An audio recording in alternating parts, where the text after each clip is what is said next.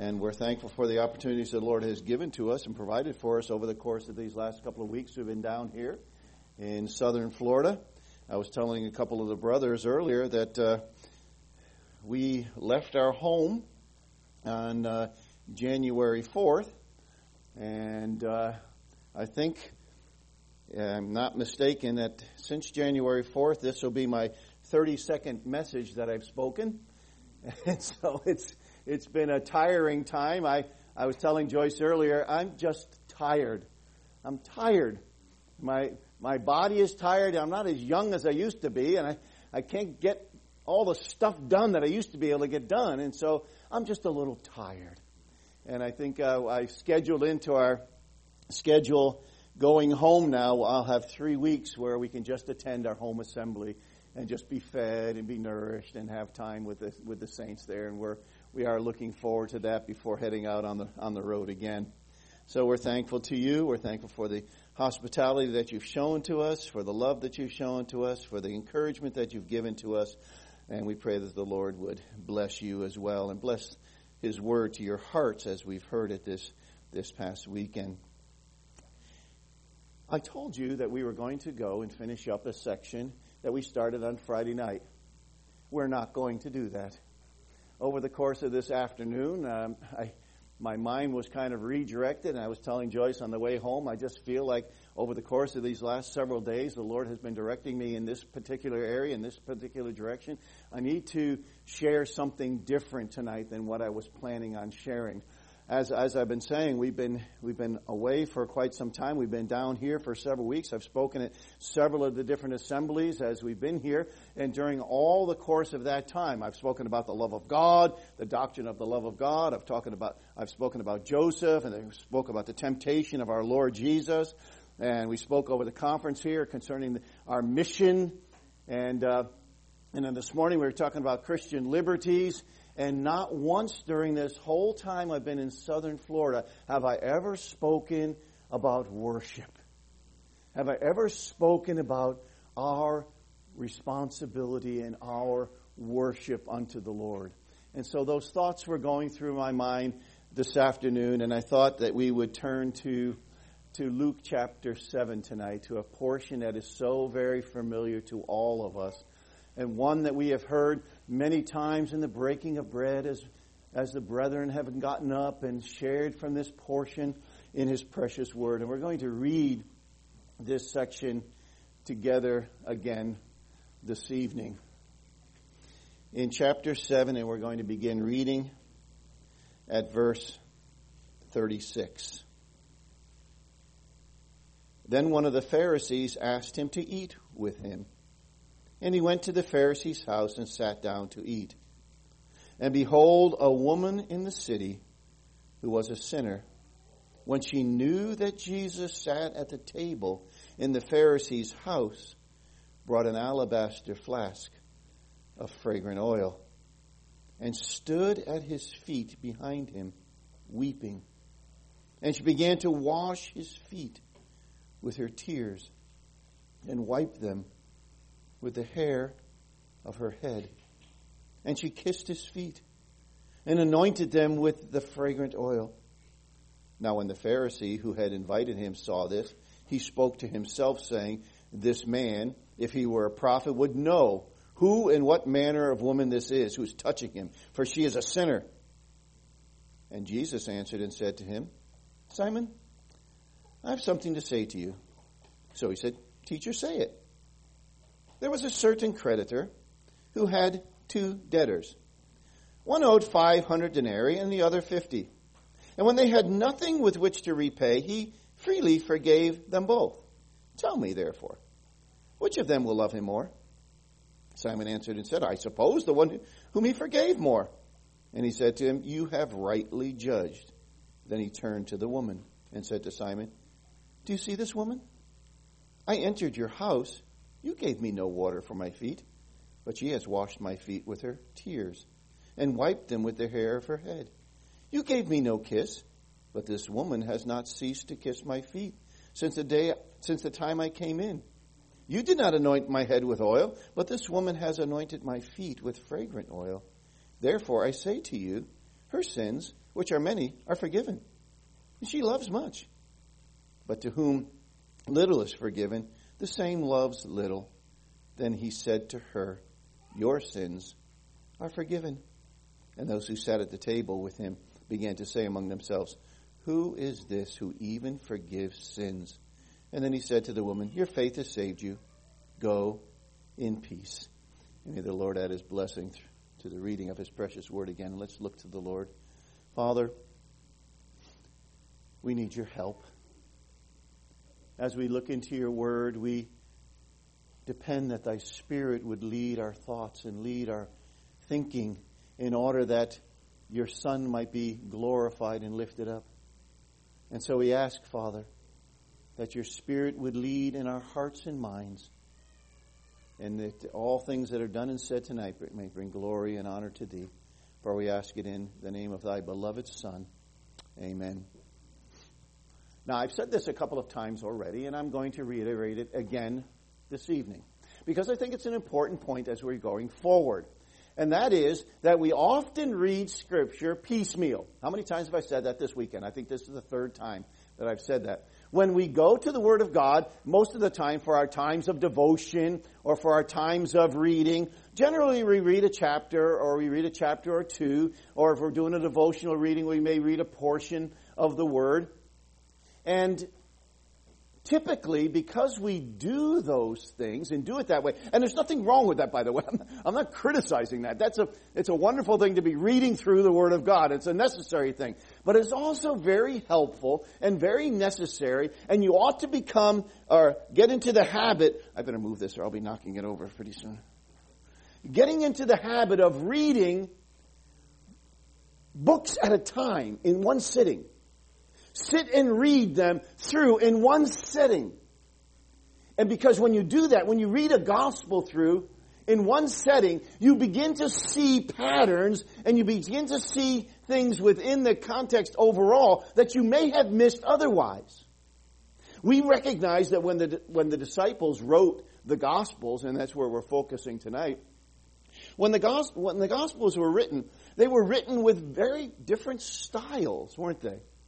They're very different styles. And the Lord, under inspiration of the Spirit of God, these men wrote, even though similar material in the synoptics, they wrote with very different literary styles. And it's good for us to see that as you read it over in one sitting. For example, the book of Matthew. When Matthew writes his narrative, you will find that Matthew goes very much chronologically. So I can keep getting you behind the pole here. He writes very much chronologically as he moves from chapter 1 through the birth narratives and on into the early ministry of the Lord, the baptism of the Lord, and then on to his early ministry. And then he moves into, you remember in chapter 5, begins that Sermon on the Mount, and we see the wonderful authoritative teaching of our Lord Jesus. And when that finishes in chapter 7, all of a sudden the literary style that Matthew uses changes. And you'll notice that in chapters 8 and 9, he lumps together a whole lot of miracles, all in a couple of chapters.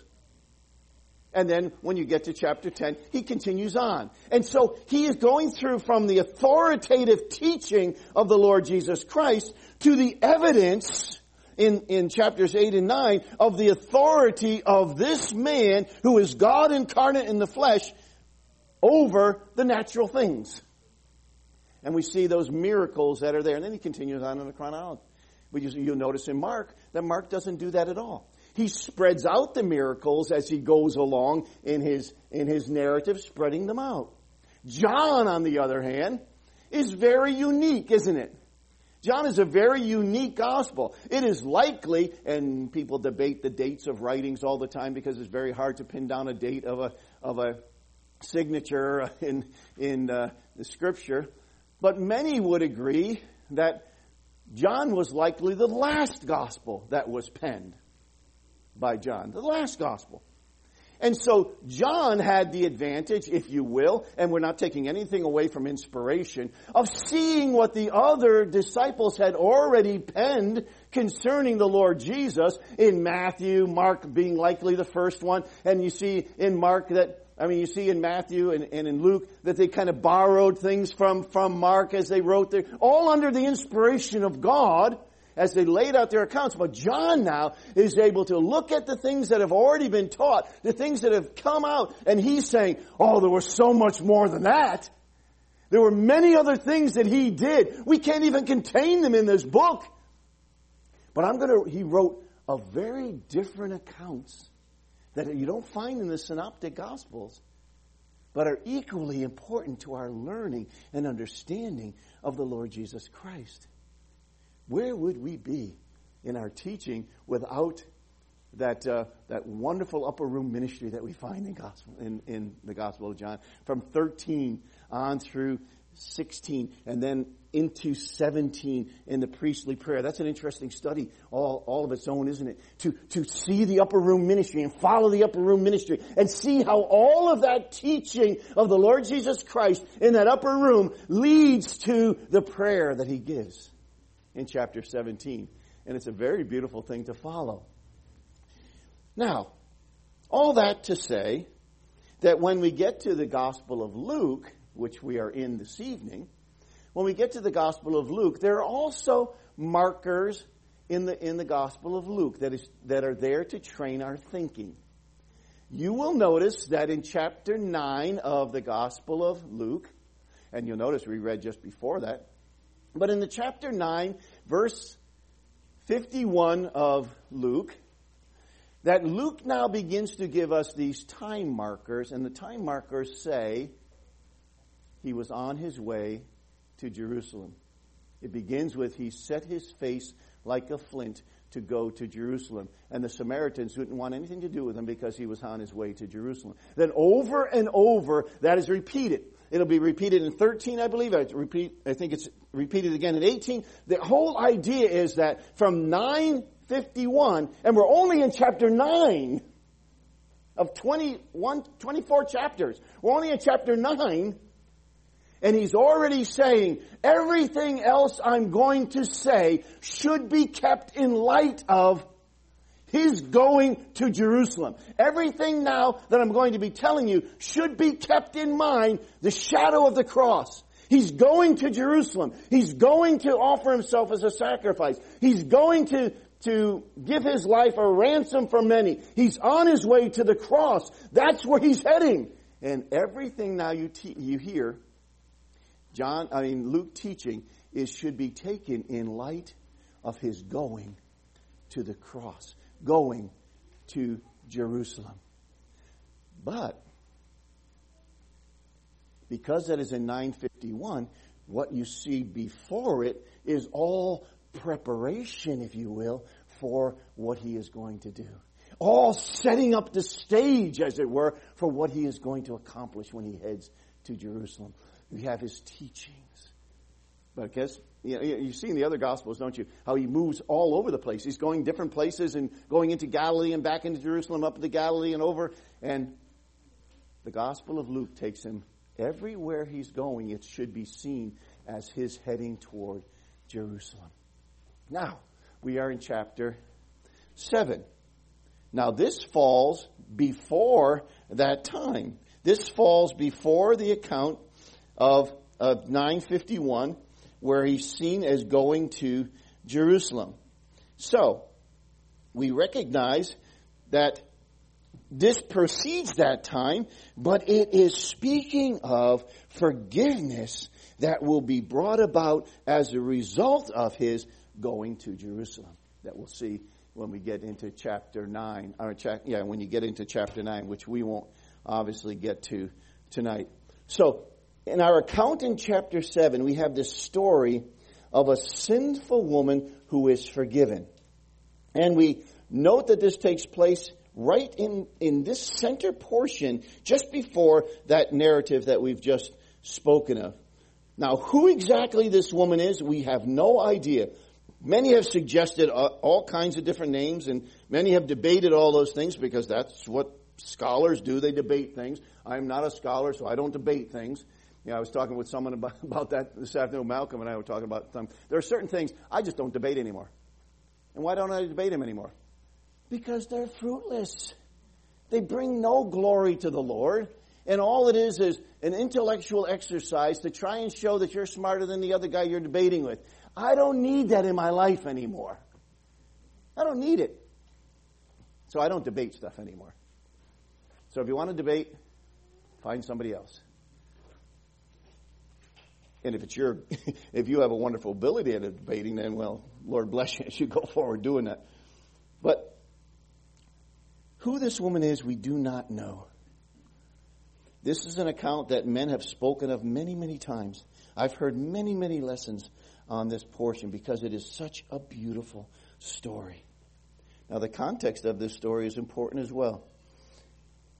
And the context is that Jesus has raised the son of the widow of Nain, and he's demonstrated his power over death. He has already healed some who were close to death by the time we get to this point in the narrative. He's already healed those who were close to death, but here is one who is actually in the casket on his way to the cemetery, and he stops the stops the procession and raises to life one who was dead and in the casket on his way to the cemetery. And he raises him up and restores him to his mother. Then when we get to chapter 9, which follows this account in chapter 7 that we're reading now, he's going to raise Jairus' daughter back to life. So he's demonstrating his power over death. The ability to raise men and women back to life. But here, after the raising of this boy, the word of this great miracle began to spread. And people from all over were coming to him. People from all over were flocking to him. The disciples of John were also sent by John to confirm that he was the promised Messiah. Are you the one? Or should we look for another? Are you the one? And what's the Lord tell them? Go tell John what you have seen. Tell him what you've experienced. Yes, the Messiah has come. Go tell John that you've seen those raised from the dead. You've seen people given their sight. You've seen these wonderful miracles that have been done. You've heard the words. And then the Lord questions the crowd and likens them to children, he says. And this is always one of those curious little phrases, isn't it? He likens the people to the crowd and the crowds, and he likens them to children sitting in the marketplace calling to one another. Come play my games with me. And he draws the lesson. It's an interesting little lesson. He draws the lesson of men who would not accept John, who would not accept Christ. We want our way. We want things our way. Come play with us, or we're not going to play. You know? Children. And these were children, beggar children usually that were in the street, and they joined you, asked you to join and listen to their games and play with their games, and then they expected some kind of money in return for what they did, for the acts they performed. Now, let's go to the story. That sets just a little bit of background so you see what's going on. Now, let's get into the story a little bit, and this is where I want to spend the bulk of our time this evening. In this story itself. We're going to take it apart a little bit and hopefully put it back together at the end. One of the Pharisees asks him to eat with him. What was his motives? What was in his mind when he desired to have Jesus, this one who he knows has just raised this boy from the dead? He has seen the miraculous things that are going on. And now this Pharisee says, listen, I'd like you to come to my house for dinner. I'd like you to come to my house for a meal. Now, we cannot enter into the mind of the Pharisee, and the Scripture doesn't tell us the reasons for it. God in His providence had a purpose for it and a reason for it. But here we see a Pharisee, and in all likelihood, he wanted to have him in his home so that he could question him, so that he could learn more about him. Learn about his motives, learn about his desire, learn about what he really was thinking about himself and what he was doing. Was he serious as Nicodemus was? Not likely. But here was a Pharisee who, when he asks him to come into his house to have a meal. Again, it's kind of hard to determine who this individual was. His name is Simon, but there are many, many Simons. It's just a very common name in the New Testament time, so it's very hard to pin down who it is. People want to go to different places and show and prove this and that, but it really cannot be verified. Now, we're not told the reasons for this invitation, but I believe that he was just wanting to question him. But things do not turn out as Simon had planned. When we get to this account, and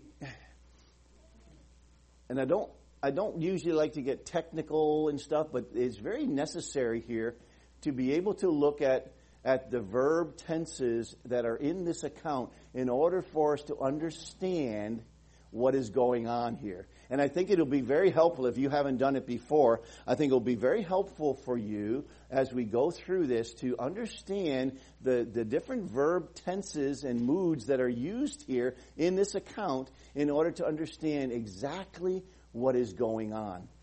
And so we're going to spend some time doing that as we work through this narrative. It goes like this. He sat down at the Pharisee's house, and he sat down to eat. And behold, a woman in the city who was a sinner. A woman of the city, we don't know what city, she was a sinner. And now the main actor of this story comes into the story. She's introduced into the narrative. And a brief description is given of her. She was a woman from the city, and she's not known, but her character was known. She was a sinner. She was a sinful woman. And now it's interesting, now as we look at this, where it says she was a sinner, that verb is a imperfect indicative. It's indicative in mood, but it's imperfect. Now, an imperfect mood tense, as you are aware, has the idea of an action that has begun but has not stopped. So the present tense might be, you might say, you are eating. The imperfect would say, you kept on eating. But, and this is where language is funny, whenever it is found, an imperfect is found in the to be form of the verb, which is this is what it is, was is a to be form, it takes on a past tense meaning. So, here is the first indication of this woman. She was, past tense, in the narrative account that's being given to us, she was a sinner. So, that is what was known of her. That is what they think of her. But it's a past tense in the narrative. And when she knew that Jesus sat at the table in the Pharisee's house, she brought an alabaster flask of fragrant oil. She brought an alabaster vase, if you will, of oil. But notice what she does. When she, a sinful woman with a sinful reputation, knew that Jesus was in the house, she brought in this perfume. Somehow, this woman was able to get into this house, the house of a Pharisee, a ruler, unnoticed. Unnoticed. If the Pharisee had seen her coming in, he would not have allowed her in. She was, in fact, in his mind, a sinner. Somehow, this woman comes into this home, sneaks in perhaps in the shadows, we have no idea how, but she comes into this room and she is there because Jesus is there.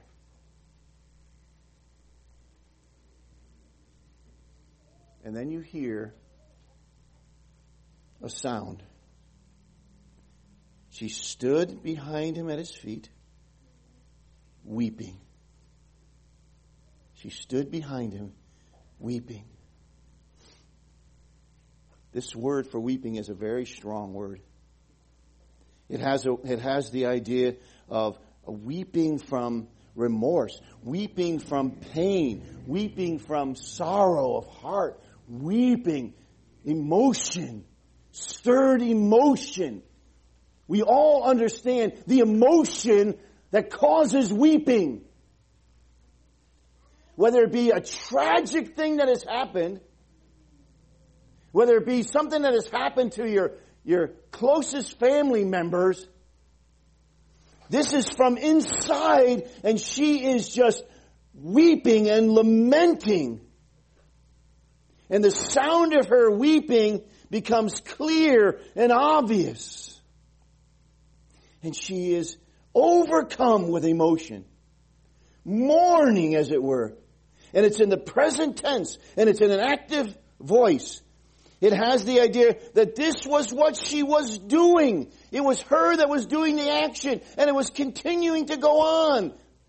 She was weeping and weeping, weeping. The sinner weeping.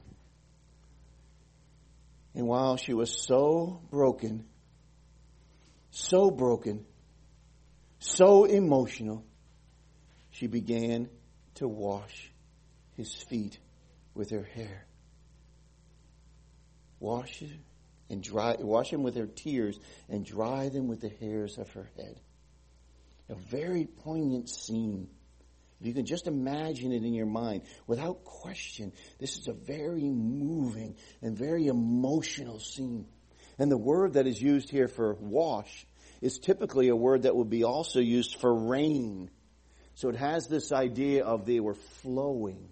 It was flowing tears. And these tears are dripping down. And she's, as you know, they're all reclined on the floor. And as they're sitting on the floor and the feet are stretched out behind them, this woman has come up behind him, and now she is weeping, and the tears that are falling from her eyes are touching the feet of the Lord Jesus, and streaks, you can see streaks of wetness moving across his feet, streaks of wetness from her tears that are the only moisture she has outside of the oil to wash his feet. And as their tears are flowing, she begins to wipe his feet with her hair, with her glory. This is a tremendously humiliating and humbling thing that this woman is doing. It's bad enough to wash someone's feet, but to wash them and wipe them with your hair is a tremendously moving event. We've read it so many times we forget the emotion here. We've read it so many times and studied it so many times that we forget how poignant this is. Can you hear her weeping? Can you hear her weeping? Can you see in your mind's eye her standing behind the Savior, stooped over, tears falling on his feet, and taking her long hair and bringing it around and wiping his feet to clean his feet off? Feet, as you know, in Eastern cultures, that's the lowest of the low. You never, if you take off your shoe and give it to somebody, it's a sign of insult. The feet are considered to be the things, the lowest of the low. And this woman is down, wiping her feet with her hair, mixing in the oil. And the tears are running down. And so it says here in verse 38, and she stood behind him weeping, and she began to wash his feet with her tears and to wipe them with the hairs of her head. Now there we have an imperfect active. So now you don't have the to be verb, so it means she kept on wiping them. She kept on crying. She kept on wiping them with the hairs of her head. It was a continued action that kept on going on.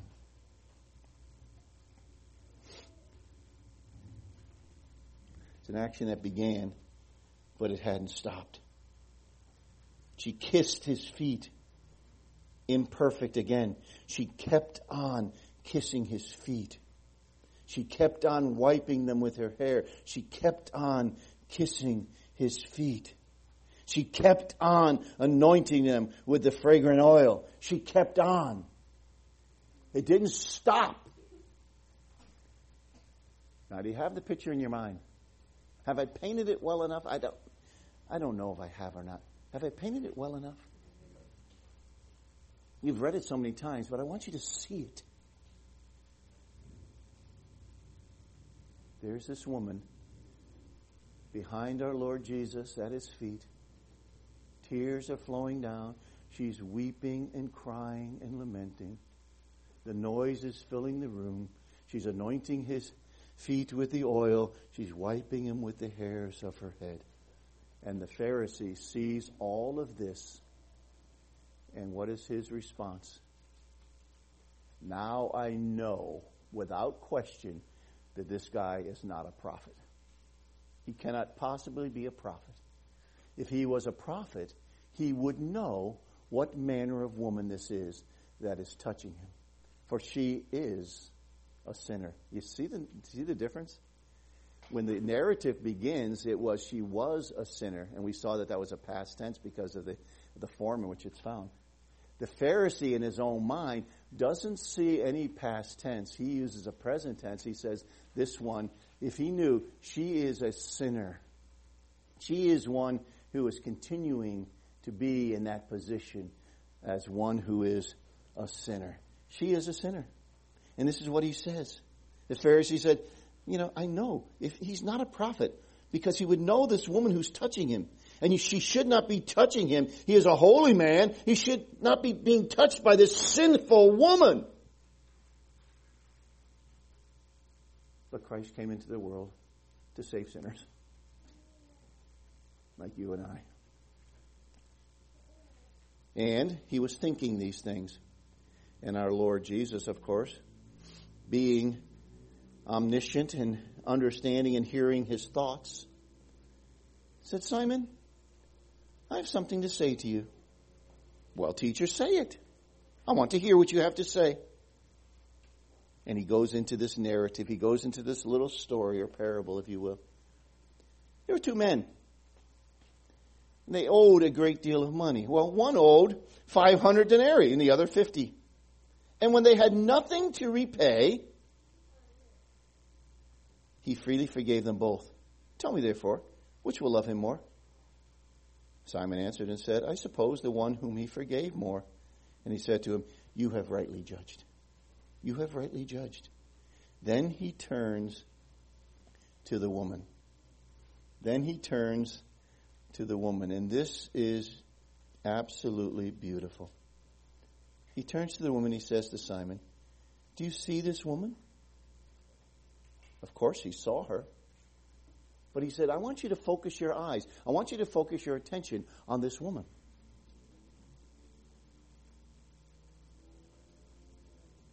Cast your eyes on this woman.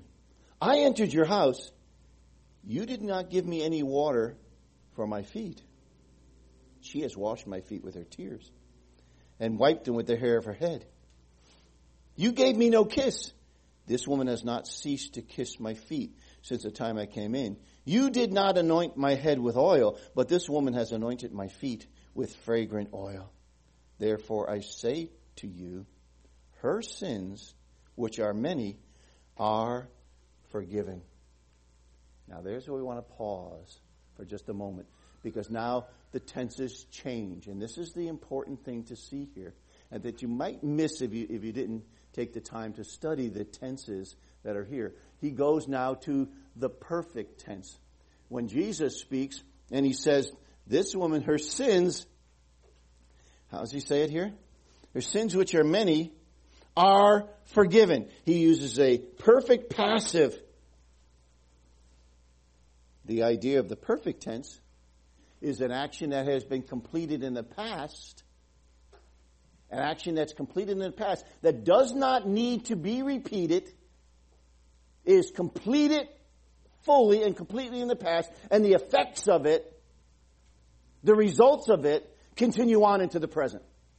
She was forgiven to the point that she remains forgiven.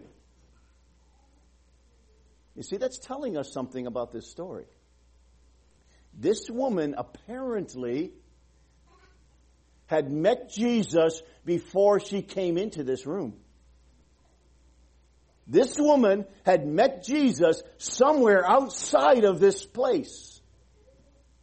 And when he had an encounter with her, and when she confessed who she was and what she had done and the sinful condition of her life, Jesus forgave her. And she was forgiven. And that's what stirred her emotional response of worship to the Savior.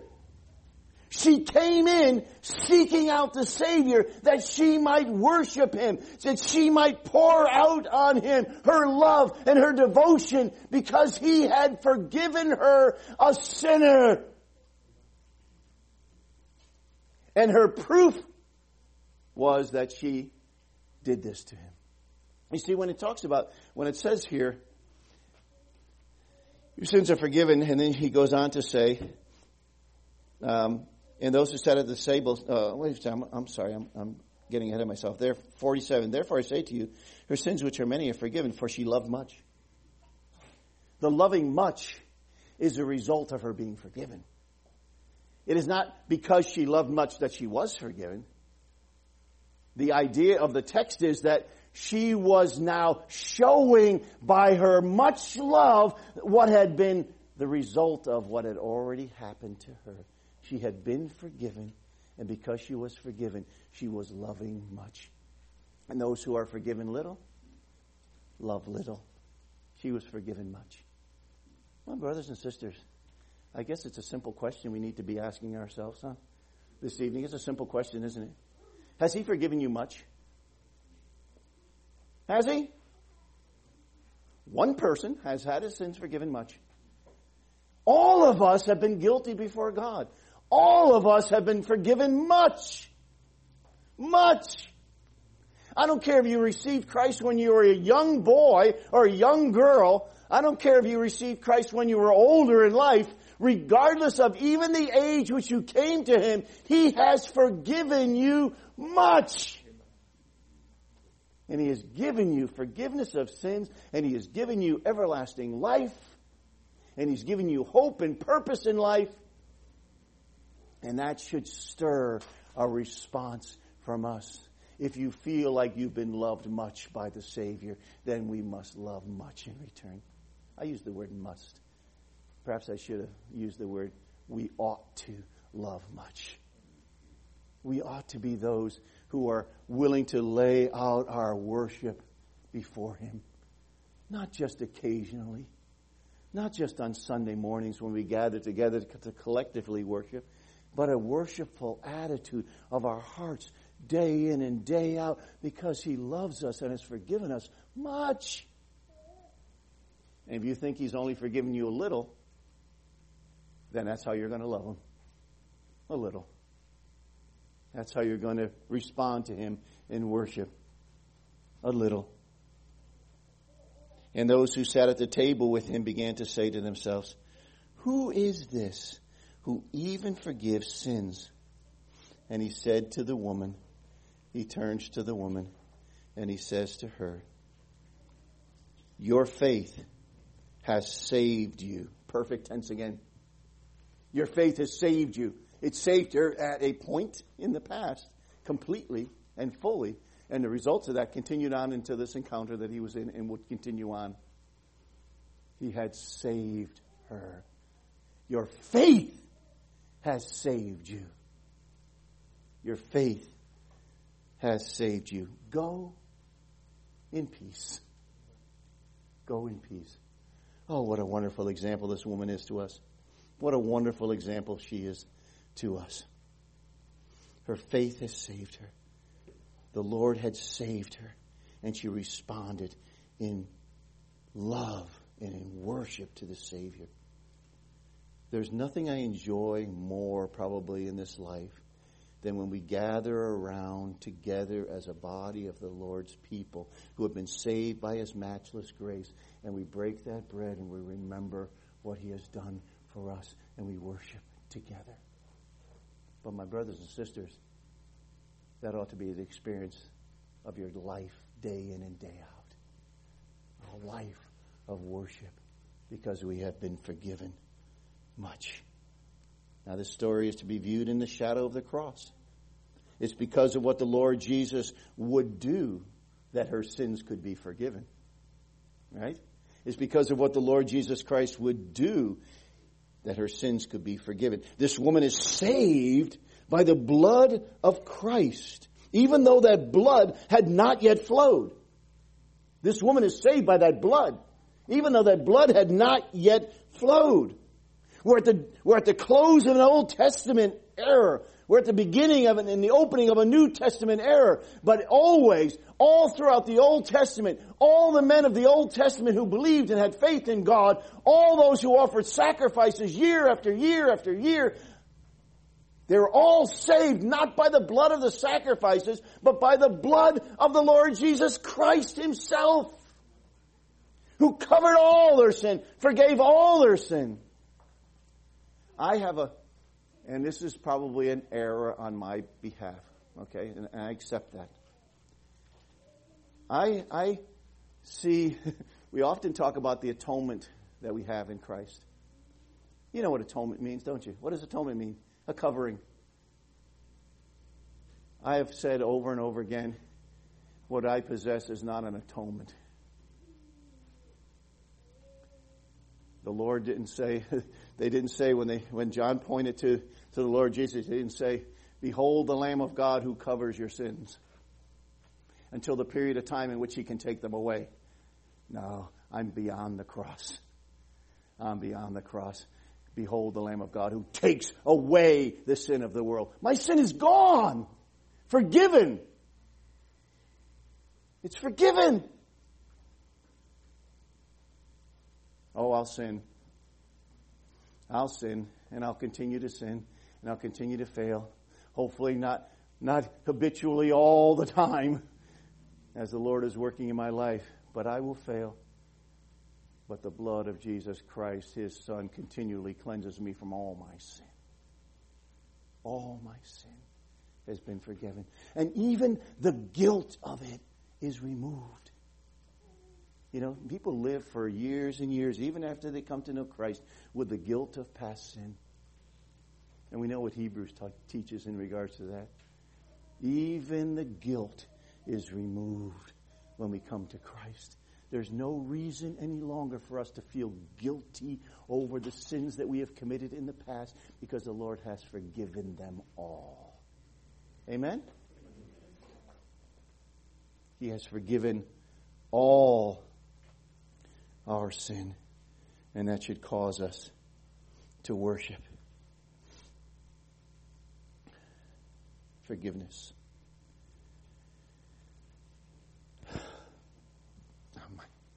You know how my mind goes in and out. You saw that this morning. I just had something I wanted to say, and now it's moved on. But within a few moments, it'll float back. And when it floats back, I'll try to speak it when it floats back to my mind. But the hymn writers, you'll see this with the hymn writers. They are very careful in the way they portray things. Their theology is usually very, very good. And he talks about, in one of the hymns, Joyce, help me.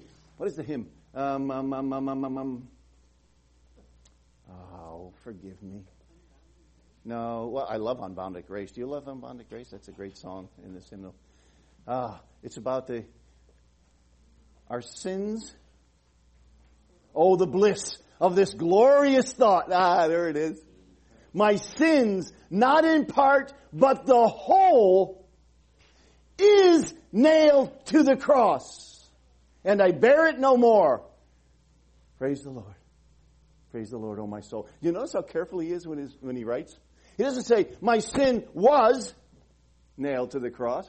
He says, my sin is nailed to the cross.